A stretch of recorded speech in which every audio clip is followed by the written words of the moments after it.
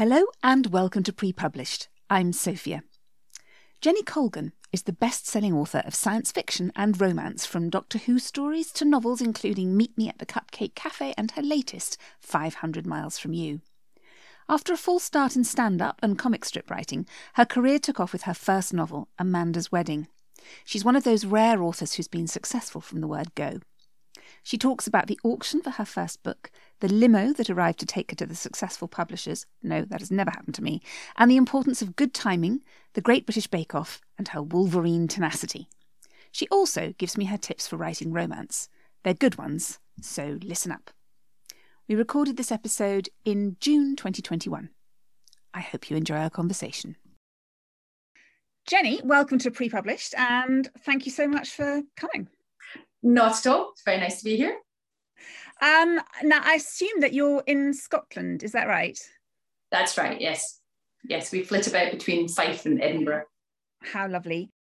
My first question for you, having seen your books all over the place in supermarkets and just wherever I look, there's Jenny Colgan. It's really exciting. How many books have you published now? Have you lost track? It's up in the high 30s, and it depends if you count like novellas or I count everything. Short story. It's a tricky one. Well, kind of 37, I guess, 38, something like that. It's a lot. But also some of those are children's books, some of them are YA, so they're not all kind of full length.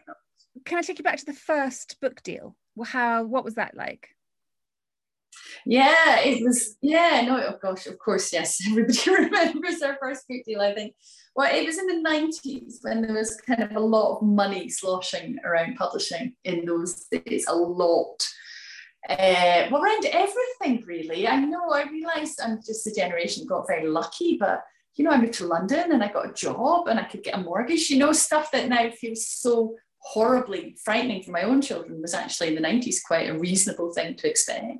Yeah. I see jobs advertised now at the same salary that I went in at as a junior in the night after university in the 90s.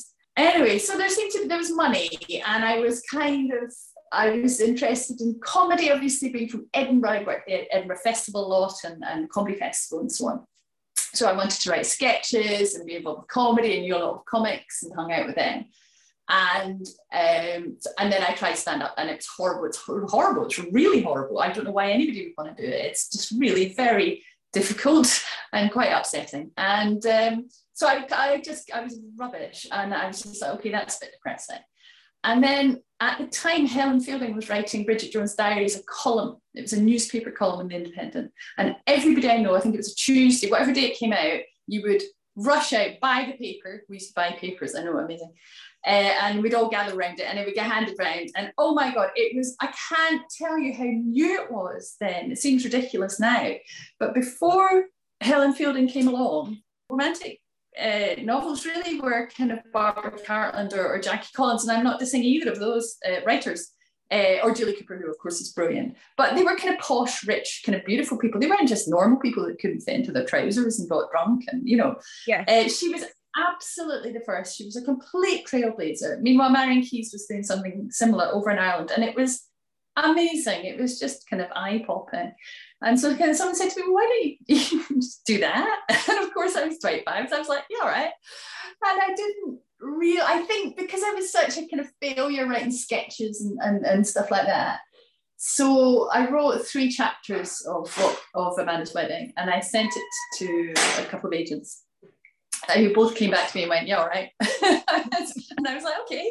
And I picked an agent, and they put it out to auction, which is what happens when several publishers are interested in a book and they all read it and then they put an offer in. Yeah. And I remember the cruddy admin job that I hated and wasn't very good at. And I will never forget hearing the phone ring, and it was ringing as I came in quite late. I was always late on a Monday and thinking, well, it can't really work because everybody knows that I'm always late. And it had to be the offer, and the offers I think were due. Sorry, sweetie, I'm doing. Anyway, so there you go. The phone rang, and it was HarperCollins. Oh, there was two offers on the table, and I will never forget this because I was living in Bermondsey, which in those days was quite a rough area. In these days, it's quite a smart area. And I used to cycle to work every morning, and HarperCollins, one of the big 4 publishers, they sent a car to pick me up. a big black car. And actually, I have to tell you, for whatever it costs, anyone else that could do that would impress me more than how unbelievably amazing it was to be driven in a chauffeur-driven car past my own bicycle route around the Elfin Castle. I was just like, oh, okay, all right, this is how it's going to be. And I met Eddie Bell, who's a big publishing person, and so it was just. So I was obviously I was extremely lucky, very, very lucky. And, but yeah, that's, but also I failed at kind of quite a lot of things up until that point. Nothing was going terribly well. So although I wasn't rejected a lot in publishing, I was certainly rejected a lot in various other things. So yeah, that was good. I mean, that was the one, wasn't it, where the locals were desperately trying to save the laird from a hideous woman who was going to marry him. Is that right? That's well remembered. Yeah, that's right. Yeah, it's I haven't read it for years and years and years, so I have no idea. I can't imagine it holds up terribly well, but it was funny and it was contemporary and it was just, and my timing was really good. You know, they were looking, I think obviously someone somewhere had gone, get us a Helen Fielding, get us a Marian Keyes. Yeah. And I was like, yes. Hey guys. And they were like, great. And they got one. And they got one. And I think, I mean, that obviously was luck. I think, you know, they're holding on to it with kind of, you know, really very, very Wolverine style tenacity, I think, has been my real triumph for the last 20 years of still getting published. You know, getting the first big deal is actually, I'm not saying it's easy, of course it's not easy, but nobody knows who you are, nobody knows if you're going to fail, you know, that you're probably worth taking a punt on. It's kind of holding it down about book 9 that you really got to get the work started. But yeah, it was amazing. It was really fun and really special. And then the other thing, of course, is I had no idea how the business worked. So when it charted, and I remember this, it went in at number 2. Ooh, and everyone was like, yay! And I was like, all right, okay. I was like, yes, that's what happens. You publish a book and it charts. So I was hopefully I wasn't too bumptious, but I was certainly very lucky with the team that was behind me, with the campaign, with the timing, everything. Well, you've already answered my next question for you, which was the book that really took off. It was like the first one was the book that really took off. That is amazing. But I couldn't agree with you more that you know, it's the 9th book is the one that really, you know, that the publishers care about, to show that you can keep doing it. And in a way, I mean, that was harder for you because you didn't have the years of grinding, trying things. You didn't have years of experience of failure like the rest of us to look back on. So what was it like writing book 2 after book 1 had been so easy? Well, book 2 I loved. I still really like it. It's called Talking to Addison. Although, this will make you laugh, it's so old now that they rejacketed it and republished it in America last year, and they called it My Very 90s Romance, and they marketed it as a historical romance. Oh no, we're so old. Old, yeah. And it's got on the cover, it's got a big pink pair of Doc Marten 90s boots. Oh my god. So I'm now historical romance in America. I know, oh my god. So number 2 was easy because I had also, when I was failing at being a comic, I'd also written a cartoon strip, which they're really, I was a bad stand-up. I'm quite a good cartoonist, and I couldn't, there's nowhere to place it. So few places and publications that take cartoons. The ones that do tend to still take Peanuts or Garfield or whatever. Anyway, so that was based on a cartoon strip I drew, and I knew it was funny, and I have a very soft spot for it. But then things did, as they do, kind of got a little quieter as we moved into, I think, book 4, book 5. And then then we got a big offer to move publishing houses. And I hummed and hawed and waded up, and I jumped to Little Brown, which then now is a big powerhouse and runs Hachette and everything else. Then there's a tiny little imprint that really only did crime, you see, and they were looking for someone that did commercial fiction, women's commercial fiction. And a fabulous editor there who I just loved. Anyway, so they tempted me away, and we went for lunch. It was all very cloak and dagger and quite exciting. And so we moved, and then I had a second stroke of massive career luck, which is that I started writing about, we moved to France and to have children. And I started to cook, which I hadn't really done before, and to bake, because we're in France. There's no ready meals, there's no delivery culture. That's, you just make food, that's what you do. And I wrote Meet Me at the Cupcake Cafe. That's not what I called it, I can't remember what I called it. Anyway, whatever it was, I wrote that the year that Bake Off went from its first year, which had been small, to its second year, which was massive. Okay. And we came out in spring, and I think that's when Bake Off showed in the spring. And that book went like a rocket, like an absolute jet. It was really weird and surprising and lovely and wonderful. And the kind of combination of the recipes and food and the discovering the joy of kind of making something for yourself, it just hit. It was just basically what I'm saying here is I'm really basic. So if I like something, it's almost certainly just like a really basic, normal, obvious thing that everybody likes.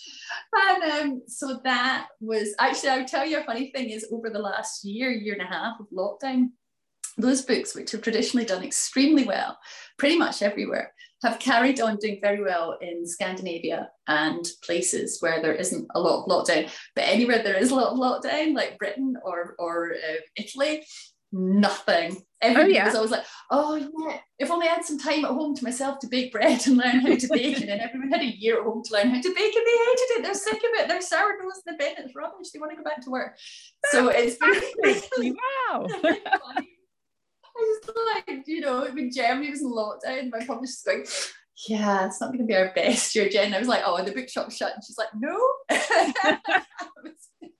So they weren't looking to you for their sourdough bread recipes then? They got them elsewhere. I've always kind of, you know, I write a lot about, wouldn't it be nice if your life was a little quieter? And people are like, no.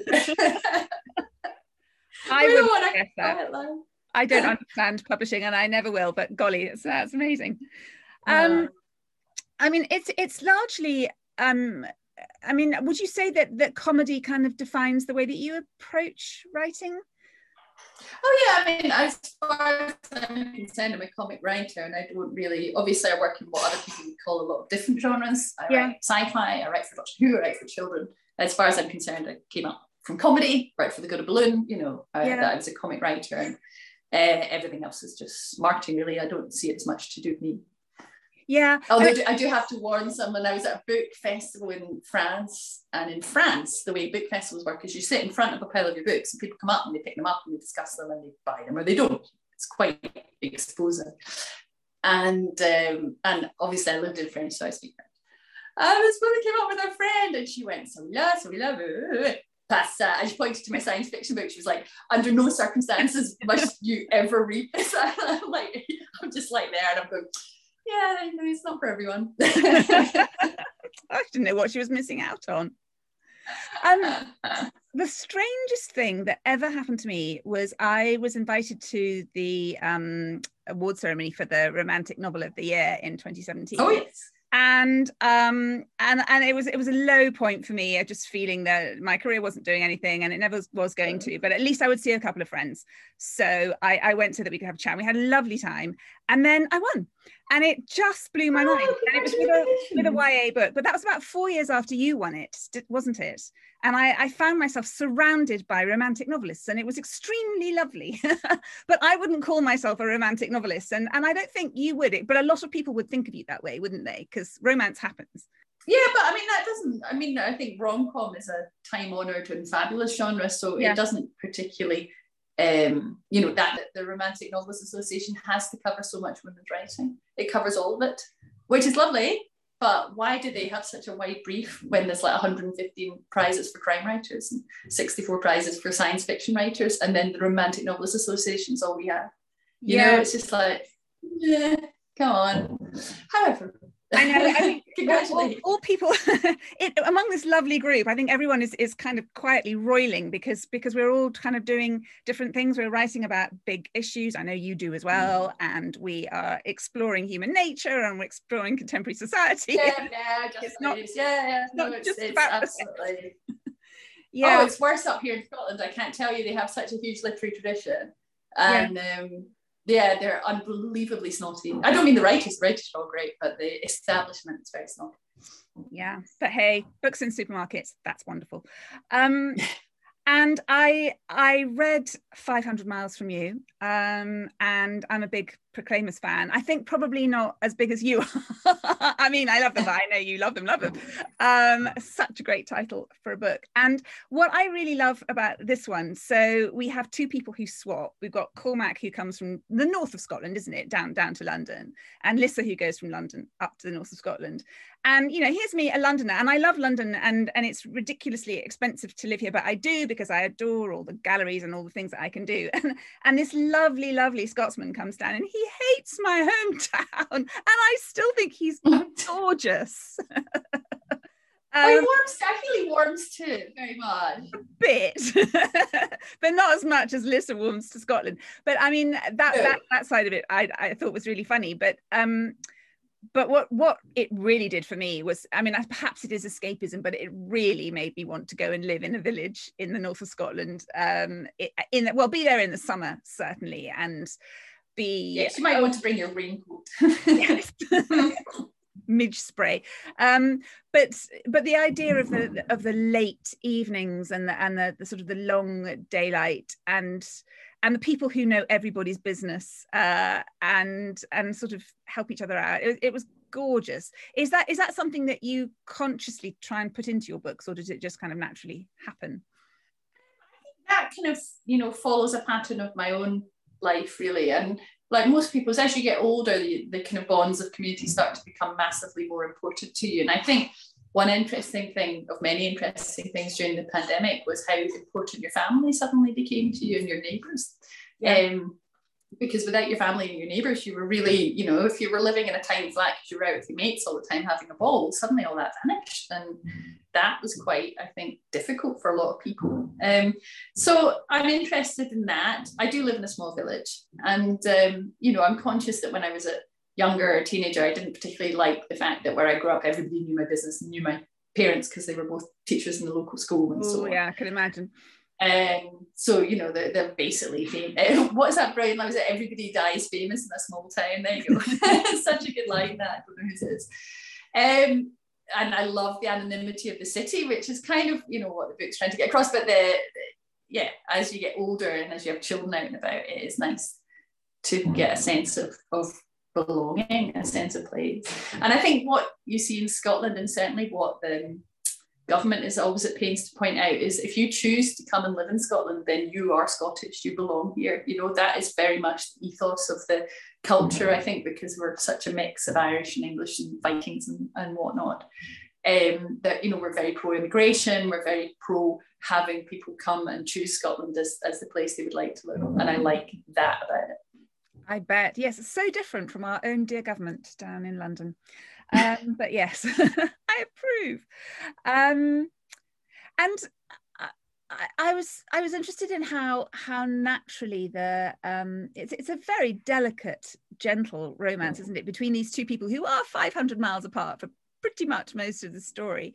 I remember when I was at school, I decided that I would love to write for Mills and Boon. I really, really would. Without any irony or anything, I just thought it would No. Loads of people start with Mills and Boon. It's a good place to start. So, you know, I read about 40 of them, and they were all so good. But there were so many rules. I mean, not guidelines, even rules for what you had to do. And one of them was that kind of a couple had to meet each other on page 1 so that you knew who was who of this particular thing.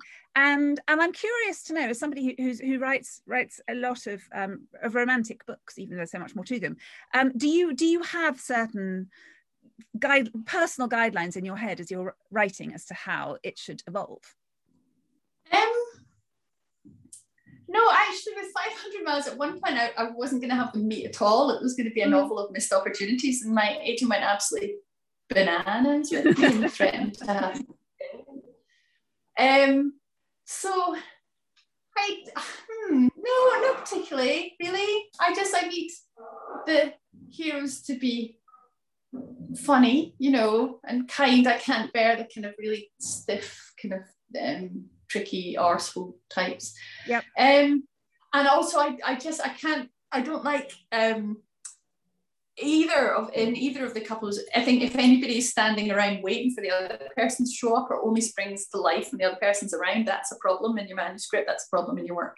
That, you know, people should always be working or busy or having their own thing, and having love on top of that is a bonus. I don't like, you see it with people you see it with people who are writing best friends as well, who have literally nothing to do except hang around and wait for the hero or heroine to talk to them about their own lives and their own issues, and that is something you have to watch for. So it's like your hero's character is like anyone else's character. They should be living a full life. Whether or not you're telling what's happening in that life right now doesn't really matter. You should be fully aware that they've got a lot of stuff going on, whether they're on the page or not.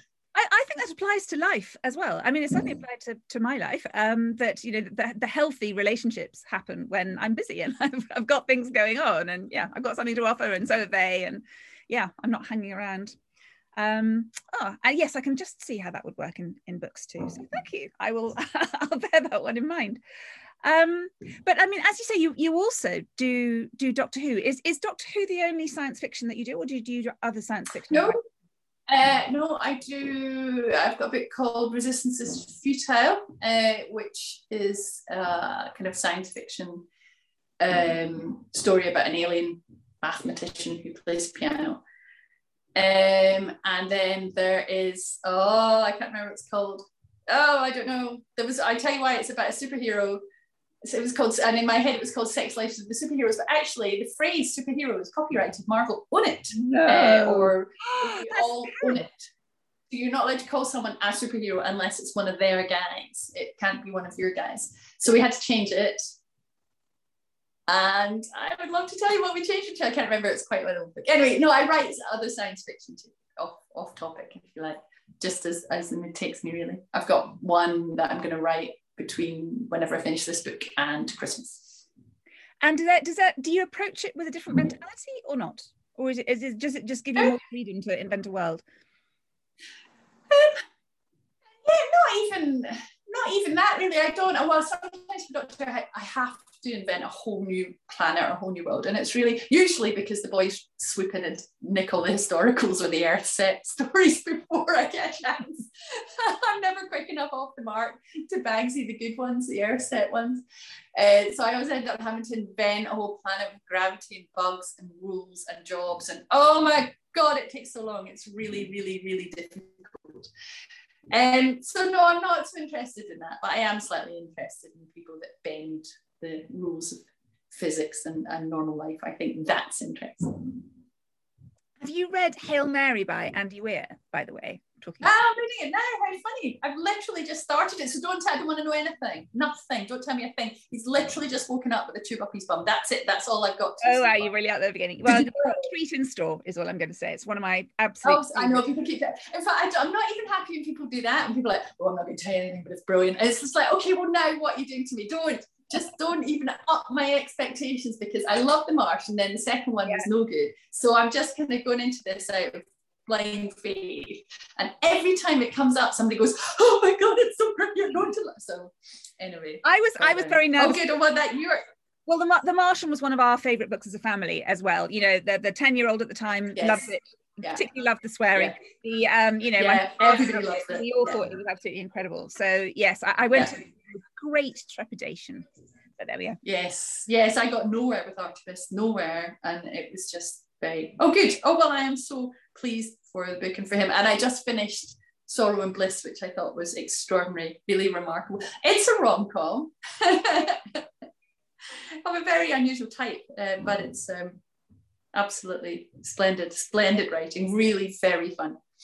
That is fascinating. That is one of those word of mouth books for me. I haven't seen it on posters in the underground or whatever. I suppose I don't really go in the underground much at the moment, but I hear people saying how much they loved it, and that's generally how I buy books. So I wondered that when it charted. I thought, oh goodness, somebody, I think they just got it to enough booksellers and enough people who tell other people what they're reading, and just went, this is something really special. And it has been a while in women's fiction since we've had a real something coming along them going, read this. I think since 3 Women was the last time people were quite as enthusiastic about reading something. It's brilliant anyway.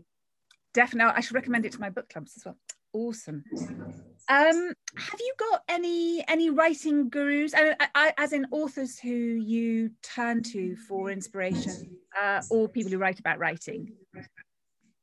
I know Russell T Davies, obviously, from working on Doctor Who, and he's just as good as anybody can be at the job that he does. And I love this. He's written a book called The Writer's Tale with Benjamin Cook, which is really just, he writes these amazingly long, terrifically entertaining emails, and it's really a collection of his email. But for process and for what it's like. And also, of course, he has a much harder job than me because he has to fight with people about, set budgets and, CGI and stuff like that. He's absolutely brilliant. And I always like this. Actually, a writer friend of mine's married to an opera singer, someone who was a singer. And he was in one of these musicals like Les Mis or something for a year. And it was like, how do you do it every night for a year? How do you keep doing it?